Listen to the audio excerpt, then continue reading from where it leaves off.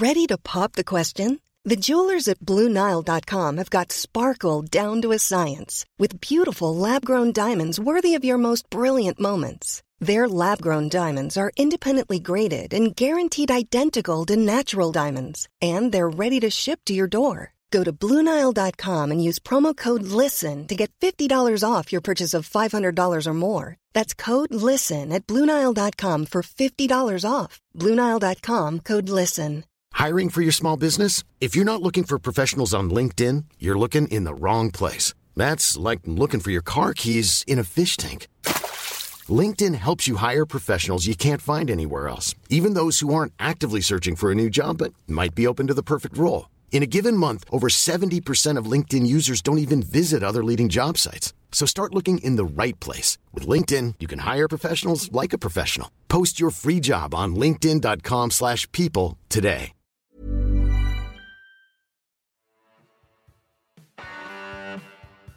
Achtung Millwall supports the Lions Food Hub. This is a friendly local food hub. It's based in Bermondsey. It's run by our very own Kelly Webster of the Mill Lionesses, a very well-known Millwall fan. They do need supplies, dear listeners. Before we get into the show today, they have posted they need tinned meat, they need toiletries, they need soup, they need tinned fruit and veg. If you can help in any way, they are on Twitter at Lions Food Hub. DM them. You can DM me at Achtung Millwall, and I will pass on any help and information that we can. Lions Food Hub at Lions Food Hub. Thank you for listening. Now back to the show.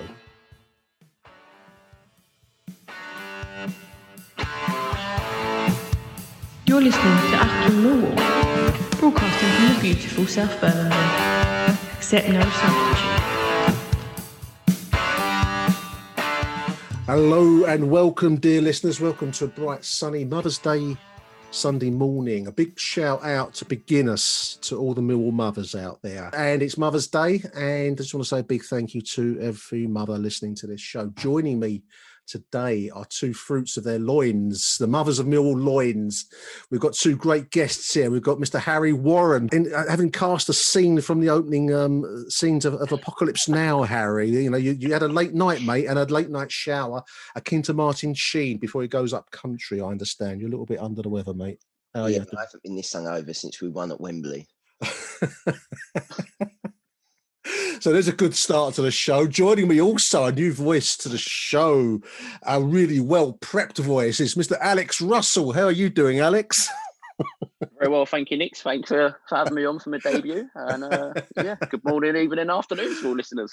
Listeners need to know, Alex did actually see the game yesterday, and Harry's hung over from a late night drinking session. But these are the reasons that you listen to the show. It's the colour that that makes our show what it is. This is what you're missing from going down the den. You're missing the people calling people the wrong name and slurring the words in the background. Gentlemen, Millwall away win at Derby County yesterday. I'm going to say something moderately controversial, perhaps, as some might say it. It's very easy to take the piss out of a Doer win. It was a Doer battle, listeners. If you didn't see it yesterday, it was illuminated by a terrific Sean Hutchinson header on 43 minutes. And the Lions dodged a bit of a bullet on 77 when Derby hit the crossbar from a corner. Otherwise, that was a pretty strong defensive performance that will not set the world alight in some ways. Television world won't be set alight by it, that's for sure. But that was a pretty strong overall performance. Harry, am I saying things that you don't want to hear, or is that a fair assessment of the Millwall squad as it is at the moment for you? How did you see it yesterday? It was attritional. I thought we could have been behind before we went in front, if that makes sense. Yeah, But we got the win. And normally you say, the mark of a good side is when you play badly and win. Well, I can't remember the last time we played well. So we must be a good side. I just think it's where we are. We don't really have any creativity. We played with no strikers, really. Yeah. And we still managed to get 3 points. So, you know, did you expect anything else when you start 6 defenders and 4 midfielders with goalkeeper? You know, did you expect us to score 4 or 5 goals? I suppose I didn't. And the fact that they've nicked it with a set piece probably is, achieving what Gary Rowett wants to achieve in terms of perfect away performance. But it's a dour fucking watch, and football is an entertaining sport. I can put up with it if we win. I can't put up with it if we'd lost or drawn. You'd be getting ripped apart on the message boards of Hoff. But no, it's one of those things. There's a fine line between remembering it's a results business and it's also entertainment. You get games like that, regardless who's the manager. But it's hard work. That to watch that was hard work. Let's get it right. It was hard work. I mean, Alex. I know you didn't see the game yesterday, and in some ways I respect that decision because I did see it and I wondered why I was doing it. To take up on Harry's point, I mean, it was a dour watch, but I'm just wondering, and let's be realistic and let's be sensible because the squad is what it is. The injury list has been what it has been all season. We were all, struck by Matt Smith's absence yesterday, and apparently he's broken his foot. There isn't, what choices does Gary Rowett have? I accept Harry's point about attritionality and the kind of doer tactics, but in reality, Gary Rowett's job is to finish as high up the table as he possibly can. And what choices does he have? He doesn't have much in the way of options to change it. How do you see it? I mean, is he doing what he has to do, or does he have choices and he's just choosing to play this kind of football out of a professional sense of finishing? Yeah. So high, I think a workman's only as good as his tools, and I think the squad that he's got, he has recruited some players in the sense of who he wants to bring in, but at the same time, we had a very sort of COVID impacted season whereby we couldn't bring in quite everybody we wanted to. I think it's just about, we've got 10 games left. You'd think touch wood, don't want to jinx anything, lads, but touch wood, the relegation's it's not worrying us. So yeah, no, I think you just sort of play with a squad that you kind of see yourself building with for next season. That's why some players aren't getting a look in, or like Jiri Scalak, for example, is gone. You just build for the squad that you kind of see yourself playing next season. Introduce the young players here and there. Tyler Bury's coming in. Dan Mack obviously had a little run out. Billy Mitchell was getting some minutes. So I think it's just about building towards what he wants to build in terms of a legacy. But yeah, I mean, like Harry said, setting up with 6 defenders is never going to be an easy watch. But then sometimes there are fans that appreciate a really good defensive display, a smash and grab, as Mill tweeted. Depends on what you like. I saw it's described as a smash and grab, and I can't remember who it was. It might have been the official site. Might have been. I don't think it was Carl Bates, but it was someone in a formal capacity described it as a smash and grab. And I actually disagree with that because I think apart from a couple of early chances, which I think Harry you just alluded, there was a couple of free headers early on where a better striker for Derby might have put us at least one, maybe two behind. Now we dodged those 2 bullets there. Otherwise, we really did largely contain Derby to that one incident, 77 minutes hit the crossbar, and that was probably poor defending in a sense, or maybe you could argue a well-flighted cross. But otherwise, it was largely uneventful, from the Mill perspective. That's all the team selected can do. They're not going to turn it on like AC Milan with Ruud Gullit in the side, and it's just not possible. So they can only do what they can do. So I think chaps, it's easy to take the piss, and I think sometimes we'll do this online. We're all on social media. Everyone wants to be the Oscar Wilde of Twitter, don't they? And get the laughs and the likes. But I think actually sometimes you just got to acknowledge that there's probably a limit as to what that team can actually do, and if they go and do it, it's all you can ask of them. Definitely. You think a year ago they probably would have lost or drawn that game. A side that are fighting relegation, that have just come under new management, a big manager, a big name at that as well. They've got talent in their side, as we saw from the first game back after lockdown last year. They are a talented squad. They probably don't deserve to be where they are, but like I say, it's a game we probably would have lost or even drawn. Well, it's Derby with the resources, Harry, isn't it? I mean, Derby are. I never like these expressions, but a bigger club, if you want. than Millwall ever probably will be. Yet it's them. Go on, use the next cliche, Nick. Say sleeping. Yeah, I know. Sleeping giant. Wayne Rooney's derby. I know. Frank Lampard's derby. They used to be, didn't they? But Steve McLaren's derby before that. Yeah, well, there it is. I mean, they aspire to be this kind of Premier League, diluted Premier League kind of status, which we I don't know if we aspire to that or whether we can ever be that, but they do have more resources available to them, and it's them that's looking over their shoulders at relegation or staving it off. Put it that way. It's an achievement by a Millwall team that's been ravaged by a difficult season. Am I speaking in tongues, or am I? No, you're saying sensible things, but that's not really what Millwall fans do, is it? We don't tend to. You said we've finished mid-table, and that's okay. Mid-table is to be seen as an also-ran and hated by Millwall. It's banality. By the fact that we're safe and there's nothing to play for, all these kind of cliches turn around and make Millwall fans turn around and think, fuck it, I'll stay in the pub. But or I won't buy the tenner on iFollow. That maybe you should use that as the media marketing campaign for next season. Mike Hayden suggested his assessment of the game was it was dull as fuck, and I thought that might be a great. I remember under Stuart Till a few years ago, he started putting up black and white photos on tube stations around London. Come and watch Millwall, and I thought dull as fuck might make a great advertising. Put that in the back of the Barcelona program after COVID when we get football tourism back. Go dull as fuck. Just a picture of Matt Smith looming at the back post. Poor old Matt Smith has broken his foot. I feel for Matt Smith. We'll come back to him later on because I just want to make sure that we acknowledge that's probably going to be his Millwall time up in reality. But I want to make sure that we properly acknowledge Matt Smith's contribution because I think he's been a great player. But another player I do want to mention whilst we're on the subject of yesterday's game is Murray Wallace, boys. I mean, apparently he's come back from injury, obviously. He only had one training session. And I think when was he substituted? He was substituted quite late in the game. 60 minutes. 60 minutes. 66 minutes. Now that's an early substitution in Millwall's eyes. yeah.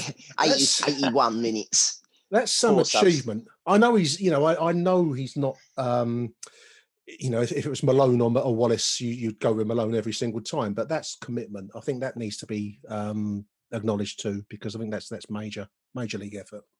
Oh, it's great. I mean, the fact is that obviously you couldn't play Malone because of the loan agreement. Yeah, which is fair his enough. loan tied. Yeah, but Murray Wallace is just like, I don't know. He's like a hammer, right? It's a brilliant tool to have in your toolbox, but it's not used for everything. Right? But when it is used, it's very effective. And that is literally what Murray Wallace is. He's a hammer. He's very, very effective at what he does. He can't overlap. He's not really a left back, but we've turned him into one. He's probably better than Pearce at centre back. But we don't know that because we've never played him there because he's just like, oh yeah, no worries, I'll play there on Saturday. He must be an absolute joy to manage, like one of those players that just wants to play football. He seems to love the game. I mean, fitness-wise, Alex, fitness-wise, to come back and play 66 minutes of a championship fixture he must have kept himself fit whilst he's been injured, but there's a limit to what you're going to do there. I mean, that's that. I can't imagine how you can do that. He must be an innately fit bloke. Absolutely. You think as well, considering that he is a defender in a back five setup, which means you're always going to naturally sacrifice having possession. But I think, wasn't it something like 70% to 30%?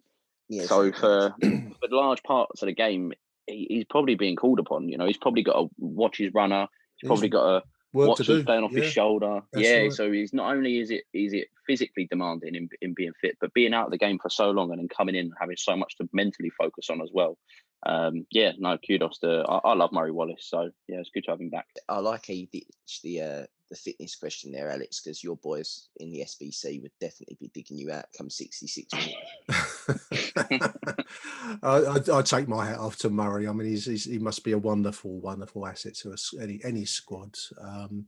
But there we are. It was an uninspiring game in a sense. Although someone made a good point online that if we'd have had fans there and if that had been your regular away trip, do a game nicked by a 1-0 win from a Sean Hutchinson header, people had been celebrating with cans and the like on the train coming back, like it was a big day out. So it's a lot of rocking all over the world in trains on the way home. Yeah, I mean, I think that's probably the best way we can assess yesterday.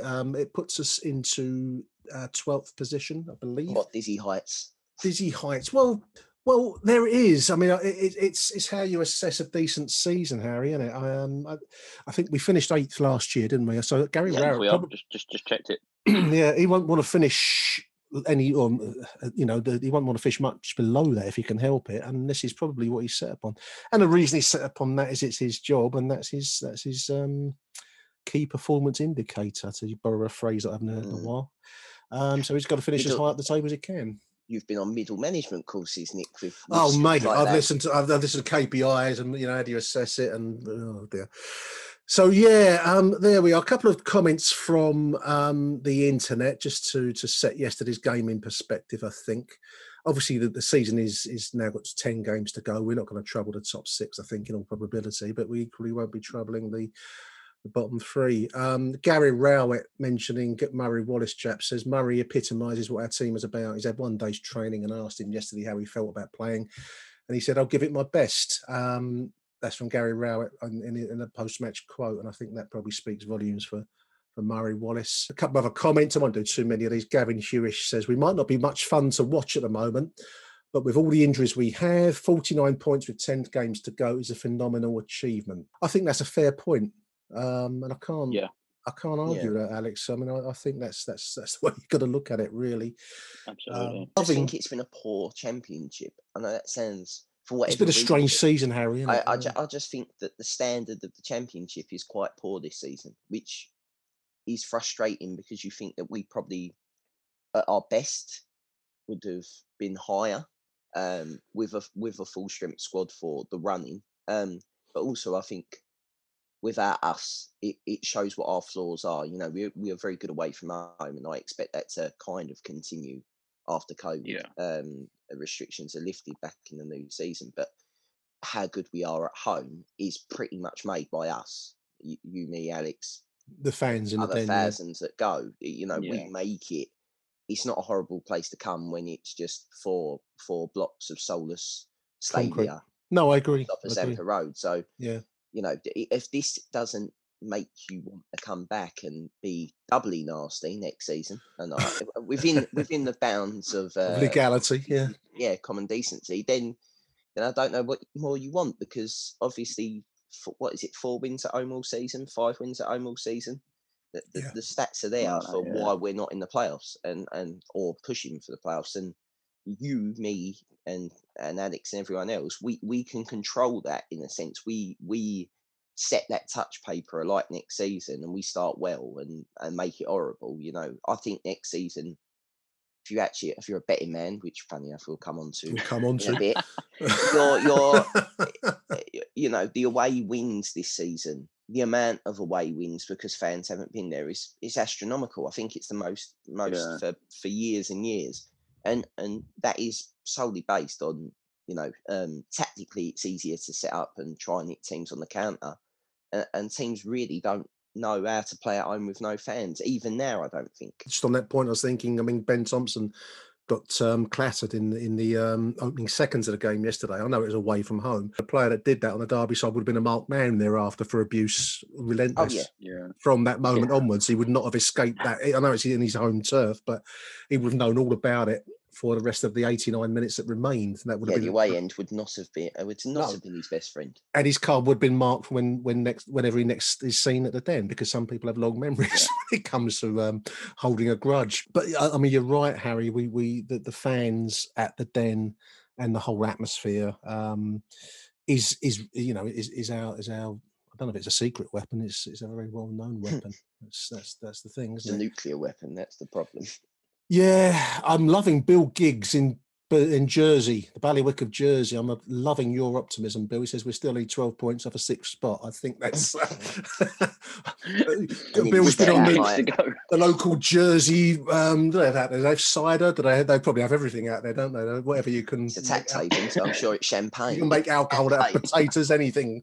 Whatever you're on, Bill, I want to have a pint with you, mate. That's optimism that I love. Merv Payne says a win's a win and he'll take it all day long. But let's be honest, and this is a good point, it's not football, it's a charade being acted out to fulfill contractual obligations to the media, TV and sponsorship companies. Very true, Merv. Jesus Christ, Merv makes me seem happy. Have a drink of what it makes Bill's you seem got. optimistic. A drink of Bill's Jersey wine will help with that outlook there, Merv. But I make you right, mate. I think that's the proofread for the advert for Bill's Jersey wine. Makes people like Merv cheer up. I love you, Merv. Really, we do love Merv. We do love Merv. And finally, Barry West. Goes back to your point here, Harry. Teams brick it with a full den. Yes, they do. The way things are at the moment, it's just like a behind closed door friendly. Teams are now playing for nothing, and it shows. I think that's been the season, and there's nothing much we can all do. I had my jab on Thursday, listeners, and after a bit of a fevered pitch day on Thursday night, Friday, and yesterday, feeling like I was 100 years old, I'm now back in the game. So, I think the vaccination program is moving at a pace that should be a source of national pride, and that will put things hopefully back to something like normality come the summertime. I really, really hope so. There are things with that. It's like you're allowed to play football, I think, from the 29th of March. Yeah, your local club, but you're allowed to have 22 people in the box, but you're not allowed to go for a pint. There still is things that are laughable. There will be things. I think we're hoping that the new season will start with crowds. I mean, I think probably there will be some measure of restricted crowds. I think to start with, but I'd assume so. But I think they're going to really struggle that if UEFA decide to do what seems to be UEFA's idea with the Euros, is just basically let it go on as if nothing's happened, it's a bit like when you're listening to like global politics and you're sitting there and go, I really hope no Americans are involved in these decisions. This is I really hope they're not in charge of making this really monumental decision, and they do, and obviously it's a terrible decision as usual. UEFA are a bit like that. We're that meme that goes around saying we're going to do it anyway is literally the idea for UEFA at the moment. With that, I personally think that having thousands of fans move around Europe for a football tournament that's been postponed, where we seem to finally be breaking the back of the virus in terms of, especially in this country, is silly. Folly. Folly is silly not to host it with no fans and host it in this country, or very limited numbers of fans in the country that has the most vaccinated people. I can't. I mean, it wouldn't matter if this was Italy, Germany, wherever. Surely that is a sensible decision, but football management is not run by sensible people. It is run by Gianni Infantino. And it's run by the men that make the money. I think you're right there, Harry. Well, it remains to be seen, but let's keep our fingers crossed. We're going to take a short break, and then we're going to come back to speak to both Alex and Harry about Football Index and the very many ways in which football fans are separated from their money by gambling companies. We'll be right back. Hiring for your small business? If you're not looking for professionals on LinkedIn, you're looking in the wrong place. That's like looking for your car keys in a fish tank. LinkedIn helps you hire professionals you can't find anywhere else, even those who aren't actively searching for a new job but might be open to the perfect role. In a given month, over 70% of LinkedIn users don't even visit other leading job sites. So start looking in the right place. With LinkedIn, you can hire professionals like a professional. Post your free job on linkedin.com/people today. Hey, it's Danny Pellegrino from Everything Iconic. Ready to upgrade your style game without blowing your budget? Check out Quince. They've got all the good stuff, shirts and polos, activewear, and fine leather goods, all at 50 to 80% less than other high-end brands. And the best part? They're all about safe, ethical, and responsible manufacturing. Get that luxury vibe without the luxury price tag. Hit up quince.com/upgrade for free shipping and 365-day returns on your next order. That's quince.com/upgrade. Since 2013, Bombas has donated over 100 million socks, underwear, and T-shirts to those facing homelessness. If we counted those on air, this ad would last over 1,157 days. But if we counted the time it takes to make a donation possible, it would take just a few clicks. Because every time you make a purchase, Bombas donates an item to someone who needs it. Go to bombas.com/ACAST and use code ACAST for 20% off your first purchase. That's bombas.com/ACAST, code ACAST.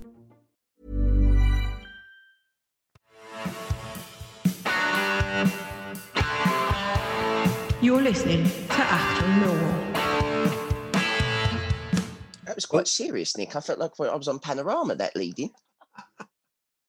Oh dear! Welcome back, dear listeners. Welcome back to Achtung Millwall. We're talking about Football Index, chaps. Now, I had to confess, I had to do a little bit of reading about Football Index. I'd read of it, but I didn't know much about it. But both Harry and Alex, you've both been.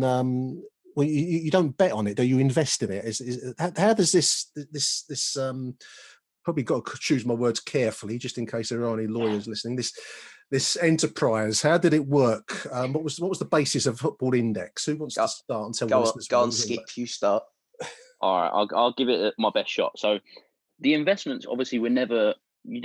So you'd invest in a player, but you could own multiple shares of a player. Now, obviously, you didn't actually own a percentage of that player, otherwise clubs would become mental. So what you were investing in was there were dividend payouts from Football Index Direct. So somebody like Paul Pogba, for example, was always in the media for right reasons, for wrong reasons. So being in the media so often would drive up his price and his demand for people to buy him, because you'd get paid out a 5 or 10p dividend per share. So you think if you paid £1 for Paul Pogba and you got paid out 10p every time he was in the media, that's a 10% return, and then you could sell your player at the end of it as well. So right. You weren't ever owning anything tangible or a percentage of a player or anything, but it was literally the demand was fueled by dividend payouts from other people wanting to invest. The concept, Alex, just so that anyone doesn't know what this is, it's effectively a kind of a notional stock market in players in the English game. Yeah. Is it the Premier League or is it Championship? It's every league. It's all around the world. So it's a global thing. Yeah. Right. It's only you're only allowed to trade in England. I don't think, because it's regulated by the Gambling Commission. I think it's only English people that can trade on the market, but you can trade on German players, you can trade on Italian players, etc. So you could take a percentage of a John Daddy Budvarsson and look to, maximise your. My portfolio, for instance, in terms of Millwall names, I've got in my portfolio, which you're not allowed to touch at this point, but we'll go on to. So I've got Bart Bilakowski, and I've got Troy Parrott, because I believe that both of them, possibly if they had good seasons, could have been in international squads and talked about with one injury away from Bart ending up at the Euros, and that would have multiplied their share value. Absolutely. So I'm buying. My idea was to buy the forgotten players. In the words of Jordan Belfont, you're buying the penny stocks and trying to sell them to the rich people. That was my game. Alex is a lot more Gordon Gecko, more big time than me in this sense. But the thing was that for me is like you had Alex will know more than me, because Alex was in it for a lot longer than I was, and presumably with what's going on now. The problem is because it's regulated by the Gambling Commission, rightly or wrongly, you believe this is you always any gambler, and I'm sorry to break down the full forward, ladies and gentlemen listening out there, is the odds are always stacked in the favour of the house. The house always wins. Yeah. So you take a football bet or you take a horse racing bet, you bet on that. That's something tangible that you can see, and that's regulated by its own rules and its own sporting authority. So you believe in fair play. The problem is with Football Index is a lot of people have realised, including myself afterwards, that the Gambling Commission don't really do a lot that other than sort of going, well, there's your licence. Football Index sort of was still trading up until a couple of minutes before it sort of put out, because basically the reason it's crashed is basically they changed their terms, which I think I sent that email to you. Yeah. So they sort of took away what Alex was talking about in terms of the way that they paid out dividends, and they changed their own rules, Harry. What struck me, I didn't know much about it other than the name. You've seen it on the QPR's shirt and Forest, I think, and others. What strikes me as I don't know if interesting is the right word, but it's dressed in, it's a gambling deal, really. It's the same as Bet365 or William Hill's, the the horse racing when I was a kid, and the blokes were going in the betting shop. It's the same deal fundamentally, but it's dressed in the clothes of it being like a stock market, as though it's got some kind of air of financial probity about it and respectability. The stock market for football, the kind of given a different spin than your average bet on a dog and it wins or loses. This is given a kind of an investment quality. I think PR wise, it's playing into that sort of. It's very clever because it plays into that kind of football manager, championship manager generation. We're all old enough to bet now. So you're saying, I know. Basically, what it is, it's like all this bollocks is when you go on Twitter after Millwall get beat.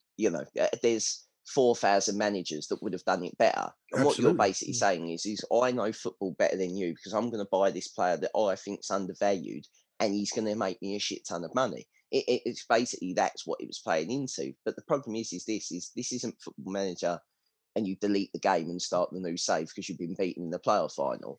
This is real life with real people's money, and I've lost money. Alex has lost money. A lot less than some people out there. You hear stories of people putting their life savings into. When I was reading this, Harry, I read there's an article in The Athletic, but also one in The Independent, where they've got cases where people have invested their life savings. I struggle with this concept. Alex, we were talking before we started recording.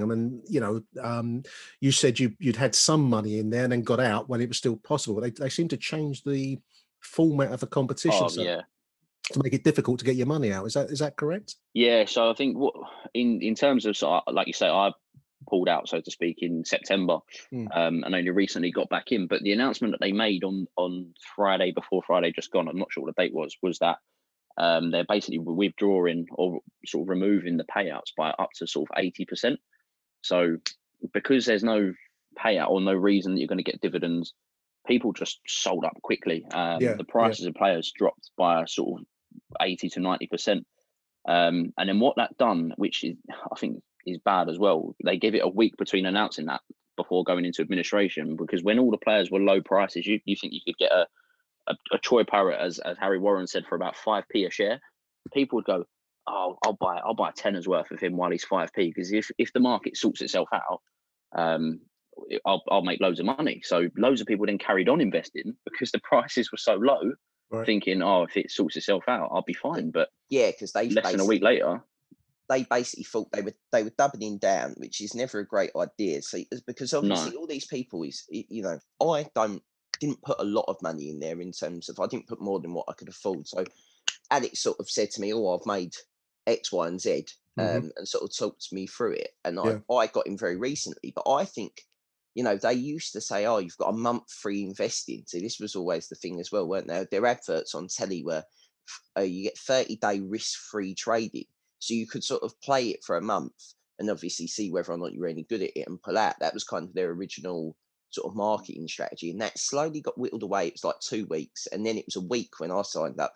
So there's a lot of people saying that they knew they were in trouble a lot longer than what they've let on for, which again, when you're in a gambling kind of money sort of industry, there was because it is regulated by the Gambling Commission. It's not very, very lightly, it seems, Harry. And it's not regulated by the Financial Conduct Authority or anything like that. So it's not the same as buying stocks and shares, which I think, to be honest, I think we all kind of forgot, if it makes sense, because you're used to, it weren't real in terms of you're buying Jack Grealish or Haaland. You're not buying them, but what you are buying is you're buying into a system that you believe is fair and regulated and allows you to have a chance at being as good as anyone else. And obviously that doesn't seem to have been the case. I mean, you can't if you wanted to cut your losses and run now, you can't even do that. Now they're in administration. It's all suspended, The platform is suspended. I had a quick look at it, and it just says that the platform is suspended. Well, I suppose what strikes me is it plays on the kind of modern game, online game scene that's very very prevalent now, and it appeals to people's. Football is always going to have a buzz to it. I mean, the value of players seem to relate, as I think, as you said, Alex. not just on playing performance, but how many headlines you catch, media buzz, I think they called it. If there's a media buzz, that was it. That adds to their value in some notional way, which is I think it's one of these things, and I don't know if you'd agree with this, chaps, but in a cold light of day, you think, how the fuck did this take hold? But actually, in the moment, it sounds quite addictive. It can be. There's quite a pull on you. Would that be so? Definitely. Go on, Hank. Yeah, no, I can understand why people get addicted to it more, and probably the longer you played it, the more that you thought you were in control. And really, obviously, with the benefit of hindsight, you weren't. But it's like, I mean, I don't want to put words in your mouth, Alex, but it's like you bought Bale, when he was at his lowest. Yeah. And in one weekend, Alex has like tripled his money on what he bought him because he produces a moment of magic or something. Yeah, because he has a great game. Yeah. And that's literally a couple of weeks ago, yeah. And that's what everyone was trading. So there was no like short selling stoppages. All the pitfalls of a real financial market were there, but all of the regulations to stop you from ending up with what we've ended up with weren't, if you understand what I mean. So I don't know whether or not I don't know whether or not it's Football Index or it's just a lack of, the common rules of a stock market did not apply here to keep it regulated. And, the market does what the market does. And all of a sudden they didn't have the money to pay the market. Basically, that's what it seems to me, is that the dividends were too high. Everyone short sold. They ran out of money, and we're in the position that we're in now. And that's what it seems like to me. That's for libel reasons. I'm sure I'm not allowed to say that, but that's how it feels to me. What's naughty about it, I think, is that in terms of they were putting tweets out as recent as January and February, saying they're in the best financial situation they've ever been in, which if you're going to pull the plug less than a month later, I think that's a little bit sort of, they were encouraging people to put more in. It's misleading. Definitely. At its mildest, it's misleading, Alex. I mean, we were talking earlier about their imagery of rockets and like space shots, and like your investment will be on a space shuttle going upwards, and that was quite late in the day before they actually finally did pull the plug on the platform. I mean, the Athletic article is fairly hard hitting. You've got to be a bit careful what you say about these things. I mean, they make certain descriptions of the scheme as which I won't repeat because I'm just not sure as to where you stand legally. Other than, I mean, if you search on, my job to do that, isn't it? It's really my job to say. Well, I mean, I've written down a couple of conversation points. I'm thinking to myself, actually, I probably shouldn't say some of this stuff because it could be could come back and cost me my my Football Index are looking for their next investment. I hope anyway, but it's all out there, listeners. Go and have a look. If other people have said what they think it is, and go from there.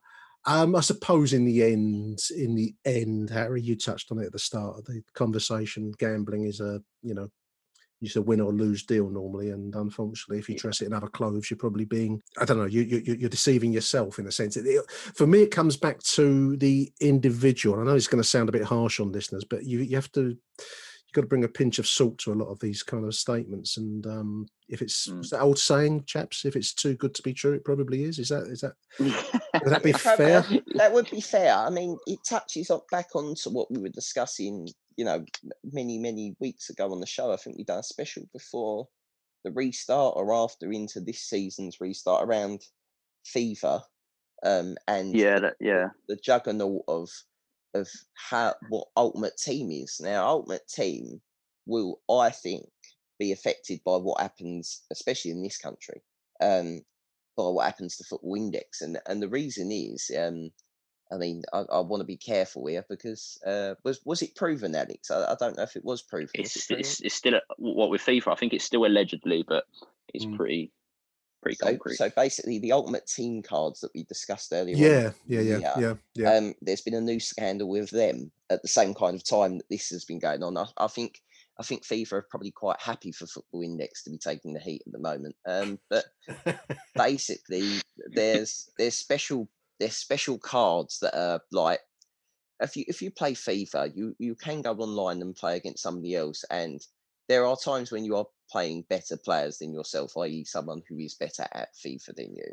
Yeah. There are also times when you go on and play Ultimate Team where you go, where has this kid's found his mum's credit card? Because like literally you'll play him and you'll go, why has he got like a 99 rated card out of 100? 99 is the best rated card, and he'll have 4 of them in his team, and you'll go, I have no hope here. Like, but what's happened is that there's been allegations that certain people have been selling these cards for real cash monies, and Right. and it's sort of, what's the right word? I think it's been, a lot of people may have thought that for years, regarding if you're a top YouTuber or you have some kind of presence, that you'll get the best players perhaps in your packs. I think there's always been an idea that seems to happen a lot of times for, I don't know, I'll say like someone like KSI or someone like that, Alex, would be probably the most famous FIFA player at one time. You'd look and you go, well, he's bought 3 of these special packs and he's ended up with Ronaldo or someone like that, which encourages kids, whoever plays the game, to do the same. And it's just, there is an element of risk in gambling and risk and reward to gambling. It's very base. If you take gambling back to what it is, it's a dopamine hit, isn't it? That's all it is. It's like anything. It's money for nothing and your chicks for free, as the song said. That ain't working. That's the way to do it. There it is. That's, I mean, at its source, that's what it comes down to. And there's no human being alive on this planet that doesn't understand that hit of money for nothing. Unfortunately, it's too often difficult to achieve. Achtung, Mehlball. There we are. Ways in which football fans are separated from their cash. Part 3,351, dear listeners. They have to. Well, they've got to make money somehow while we're not in the grounds. They have to create these platforms for us to waste away on. There's not. It's not. You can't go to the football and have. The problem is as well is where it's online, and I will say this online, it's always with you. It's terrible. If you're an addict, it must be terrible, because we've all got that voice that's controlling us saying, you don't really want to buy another £20 worth of shares in Troy Parrott. I don't know. I don't know, mate. I might have that voice somewhere. He scored yesterday, so maybe. He got a goal for Ipswich, didn't he? Yeah, I would have been absolutely buzzing. My dividends would have gone through the roof today. I would have been going to Alex, look, you should have been on the Troy Parrott shares at 5p a share. On the Troy train. On the Troy train. That's it there. That's his train to the Euros or the World Cup or whatever. Now he's got 1 goal. He's got the monkey off his back. But it's with you all the time. And, we're going to have Cheltenham next week, and Cheltenham's going to be a strange Cheltenham in the sense there'll be no fans. No fans. Well, no crowd there. Yeah. No crowd. I mean, it was one of the last sporting occasions with fans, like mass sporting occasions, which they blamed. A lot of the initial peak was based on Cheltenham, wasn't it? That was a lot of articles. COVID wave last year, when football had already stopped. I think this weekend, the weekend before Cheltenham, was the last football fixture. Before the league went into its stasis. The amount of money that's going to be pinged online the next week is astronomical. I mean, if the favourites get beat on the first day, the bookies must literally sit there and go home and bathe in cash. This is the thing. This is the strange thing. I mean, this will come to everybody, every listener, no matter how young and how hip you think you are right now, listeners. The story of life itself is that you watch life change under your feet, because when I was young, to actually place a bet was not impossible, far from it. You could easily get a bet put on, but you had to physically go round to a betting shop, walk into a fairly unwelcoming environment full of blokes with fags and papers out, and no TV, chalkboard behind the counter. That sound better, that though. And you had to stand in there. Basically, you had to stand in there for the one. That's what our grandfather would do. He'd stand in there for the Saturday, and physically put money. Part money would change hands. You couldn't get your credit card. There were no credit cards. You had to physically part with cash over the counter, and you get it back again, obviously, if you won. And invariably, the bookmaker was the one driving the Rolls Royce, and they will walk back to their council houses. But there was an effort involved, and whereas now I think the thing that really struck me, just going back to Football Index to close it, boys, is it's so easy. You just got to click, click, click on your sitting in your front room. There's no effort. There's no standing in some horrid betting shop in the middle of I don't know, Mottingham, Dagenham, wherever. You know what I mean? You can do it from the comfort of your own home, and there's a lot of benefits to that. But Jesus, there's a lot of costs at times as well. So there we Alex, are. I'll offer you 36. I'll offer you my 15 Troy Parrott shares. They're 30, the average cost is 36 pence. How much you offering me? How much is John Daddy going for at the moment? You can pay me. Hang on. John Daddy was less than 10p when I was. Was he? It's a penny share. I'm having a look now, Bob. Have a look, Harry. Well, just to close the show, boys, I want to mention Matt Smith. Steve Evans tweeted me saying he thinks Matt Smith deserves a bit of appreciation in the next podcast. Here we are. He's out now for the season, which means he's probably played his last game for us. But he will always, at moments like this, he's chosen, I think it might have been the Charlton game, along with a few others, always make him a favourite at the Den. I think possibly also the Forest game we scored. But he's got quite a record, Matt Smith. I mean, he's come to us quite late in his career comparatively. 2019, 32 appearances, boys, 45 substitute appearances in that 2-year period, and 18 goals. That is quite a return for a player that's only started 32 times and has come on as a sub so often quite late in the game. It's 17 goals more than Pavarsson, isn't it? They're bought at the same kind of time. Yeah. One for a lot more money than the other one. To answer your question, John Daddy Pavarsson on Football Index was worth 16 pence a share. Was he? Until the 4th of the 2nd, in which case he dropped down to just under 15 pence a share, so around 14 pence a share. I believe that's mainly for skying a ball from 3 yards out for the Colbo lane. Oh dear! Don't invest. Your investments can go downwards. Probably downwards with John Daddy. Expected to go down. Oh, don't you mean down as well as up? No, not with John down. Daddy. Not with John Daddy. Down. Matt Smith, very interesting bloke, Harry. I listened to a podcast. He's talking to a TalkSport journalist, Laura Winter, and it's not particularly Millwall related, but I think it was a very interesting listen. He's a very educated bloke, Matt. He's done a degree. I think it's somewhere in America. He went to Arizona, I think it was. Clearly been to some decent schools. His business got an MBA, or he's working for an MBA. I can't remember which, but he's certainly going to have that when he leaves the game. And he comes over as a decent bloke. That I don't know if you assess people you've never met, but I always think, could I see myself having a few beers with this bloke? And you could. He's that kind of bloke. That's a big. I don't think Matt Smith would drink beer. I've got a list of players that would be beer drinkers. I think you'd be surprised. He's a red wine guy, isn't he? Matthias. Remember, his name is Matthias Smith. Matthew. Well, then we'll get on the red, because I don't hold that against him. I think he's a Rioja man, Nick. Rioja, well, there we are. It gets better and it gets better. But no, I just wanted to take my hat off to Matt Smith for his contribution to Millwall, because he's not really ever had a run of starts. Not really. He was signed for Harris 442, wasn't he? Yes, he was. Yes, he was. And that's the kind of system where he's going to be at his best. And whenever he gets a ball that's based in and around that kind of system, Harry, he's always dangerous, given the right service. And his goal return shows that, doesn't it? Yeah, I'll miss him. I think I didn't like him when he first came here. I thought he'd make all the things that he was going to be. But he slowly, bit by bit, broke down what I thought he was. He's better. His link-up play was better than probably he gets credit for.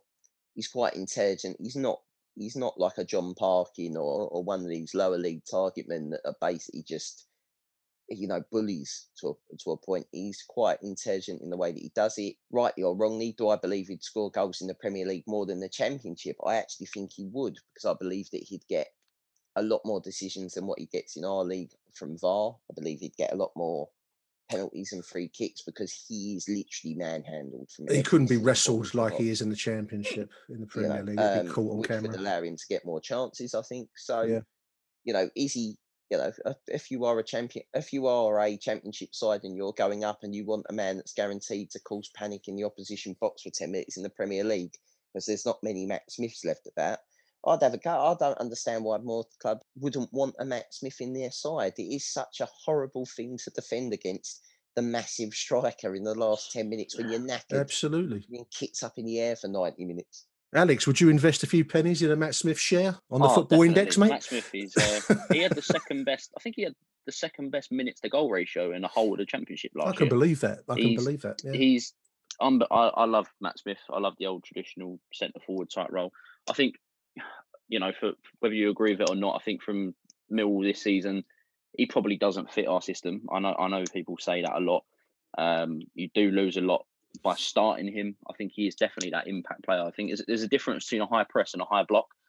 And you definitely be playing the latter if you start with him up front, and playing two centre mids, you're going to get beaten in the midfield with Matt Smith up front. But definitely, like Harry says, I think it was even said on a previous pod, you don't train against that. In training, you don't get a unit playing against you, so it's not something you know how to deal with. So absolutely. Bringing them on for the last 10 minutes of a game is paramount to, if you're chasing a game, they're not going to know what to do. But definitely, if it is the last we've seen of Matt Smith, then wish him well onto wherever he goes. I'm sure, he's got, like you say, a bright future out of football, but also I think he's got a few years left in him in the game. But I even remember watching him for Oldham back in the day. They beat Liverpool in the cup. Yeah, I remember thinking, what a player. I think he tweeted it was 9 years ago or something, not too long ago, which made me feel old, and I'm only 22. Big thank you to Matt Smith, and we wish you well if that is indeed the end of his Mill career. I slightly hope it isn't, but anyway, we'll see on that front. I think if he does go, it'll be somewhere. I could see him going to Wickham. Why do I always feel Millwall players are going to go to Wickham for no money? This feels like a very natural Millwall. Like a Millwall rest home. Yeah, it's like a retirement home for ex-Millwall players, isn't it, Wickham? It's like you'll be slowly moved on to the higher Wickham residents. Paris Cowan Hall comes to mind, and Adebayo Akinfenwa as well. I want to lurch from the ridiculous to sublime to close us out now, chaps, because I'm going to leap from Paris Cowan Hall and Adebayo to masters of their trade. Two masters of their respective trades passed away last night. Non-football, and I don't class myself as a boxing fanboy at all. But marvelous Marvin Hagler passed away last night, who participated in probably the most almighty round of boxing I think any of us will ever have seen in 1985 versus the hitman Thomas Hearns. Passed away at the age of 66, a master of his trade. I think it's just worth acknowledging the passing of one of the greats of boxing. And also, sadly, Harry, Murray Walker passed away. I didn't realise he was the age he was, 97. That's a decent innings for the old chap, isn't he? But he was another one who was the voice of a sport, wasn't he? I mean, Formula One racing was Murray Walker at one point. Absolutely. I mean, what a life Murray Walker had. I mean, he was in the war, tank commander in the war. To drive him through the Battle of the Bulge and meeting people, meeting up. He talks in his book about meeting Americans, about to cross the Rhine to go and assault Berlin, and then, within 20 years of that, he's standing on a grid in Spain talking to, Alan Prost and Ayrton Senna about how they're both going to run into each other in about 2 minutes time. The voice of a sport as well with James Hunt and that was my childhood. You realise this as you get older that these people that you believe are almost invincible, slowly disappear. There is only one Murray Walker. There will only ever be one Murray Walker, and there's some really nice bits of commentary, especially and a very strange thing nowadays in this modern world that we live in. A very proud and patriotic person.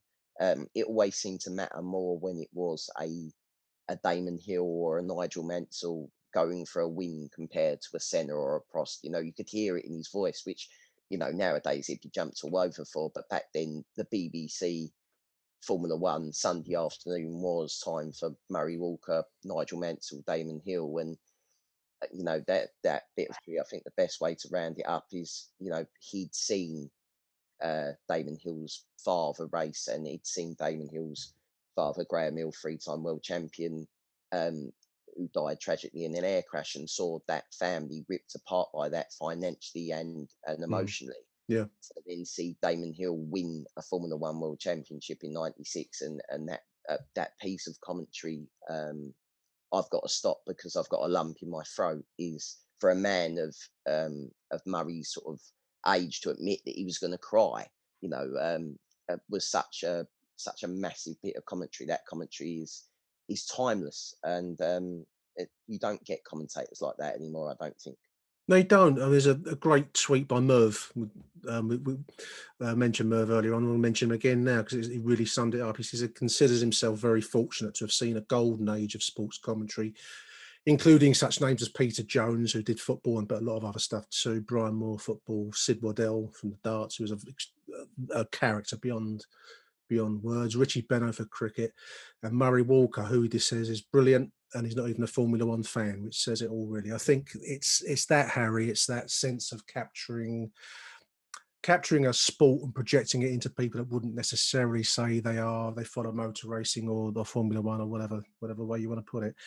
These are the greats, and unfortunately they do pass. But what a life! Images on Twitter of him in his tank uniform in the battles in the western part of Germany in 1945, and then he goes on to follow a sport that he loves. So 97 years old, great innings. Murray Walker, one of the greats. Thank you, Murray. He also come up with, before that he was in after the war he was in advertising. Yes, and he was. You might be old enough to remember, Nick, Alex, we've got no hope on this one, but when people owned budgies, yeah, like there was a craze, wasn't there, that everyone owned a budgie. We had a budgie. Yeah, we had a budgie. Yeah, he come up with only budgie is a lonely budgie, because they couldn't buy the other pet food brand because they'd come under suspicion from the Monopolies Commission. So they decided to double the amount of budgies that people own so they could make double the money. What a brilliant idea. I didn't know he'd done the budgie one. I did read, I think it was Danny Baker said that he'd written the Opal Fruits made to make your mouth water slogan, which is that's a catch. I mean, even now, anyone of a certain age will know, mate, the jingle Opal Fruits made to make your mouth water. It's just like bang,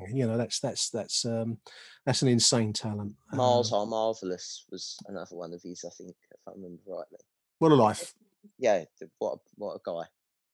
There we are, dear listeners. Thank you to both Alex and to Harry for taking time out of their Mother's Day regimes. Harry, sort yourself out. Go and get yourself the hungover. Yes, all right. I'll go and put a pot of coffee on, and I'll go and pass my card over, looking shamefacedly. Great to have you on the show, Alex. Really appreciate your time, mate. We'll do this again sometime, I hope. Great to have you on, mate. Pleasure. Thanks for having me, Nick, and look after yourself, H. Yeah, I will do, mate. Don't worry. I'll be fit for pre-season. Don't worry about it. And we're going to close the show with a bit of classic Nick Hart commentary. It's going to be Matt Smith scoring a late winner against Charlton, which is just wonderful. So we're going to close out with this for Matt Smith, who we hope not, but maybe has played his last game for Millwall now. But thank you for listening, dear listeners. We'll be back. I think it's a midweek game, so we'll probably rustle up a show midweek. Until then, from Harry, from Alex, from me, it's Arrivederci Millwall. Bye for now. A lot of energy put in. He must be exhausted. And it looks like Bradshaw's coming out. Who's this for? It looks like Matt Smith. 3 minutes. Wallace takes the throw-in. This is Aidan O'Brien down in front of us in block 1. That's going to go for a corner. Left side of corner. Nice work by Wallace. Bloke in front of me's brought his daughter to watch the football today. She's sat with a hufty on all afternoon, looking at her phone, doing her social media. She's paid the game one bit of attention. I think he must be on a trip to, a burger joint afterwards. In comes the ball from Jeb Wallace, a headed. 2-1! Matt Smith! 2-1 Millwall! On the corner! Far post! They leave on the Smith! 2-1! The dead explodes! Let's watch it again.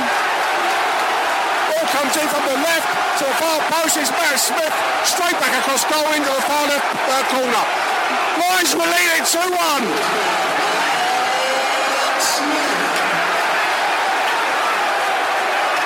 Well, I never.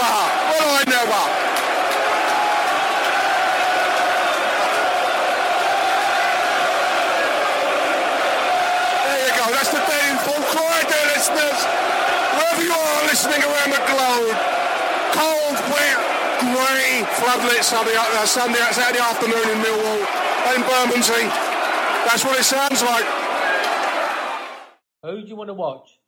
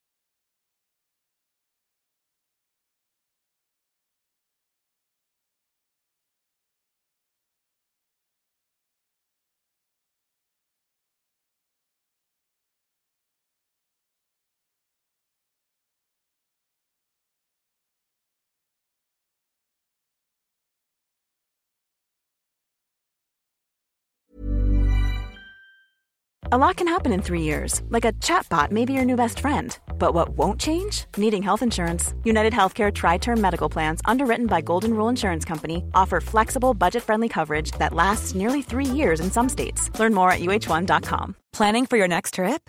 Elevate your travel style with Quince. Quince has all the jet-setting essentials you'll want for your next getaway, like European linen, premium luggage options, buttery soft Italian leather bags, and so much more. And is all priced at 50 to 80% less than similar brands. Plus, Quince only works with factories that use safe and ethical manufacturing practices. Pack your bags with high-quality essentials you'll be wearing for vacations to come with Quince. Go to quince.com/pack for free shipping and 365-day returns.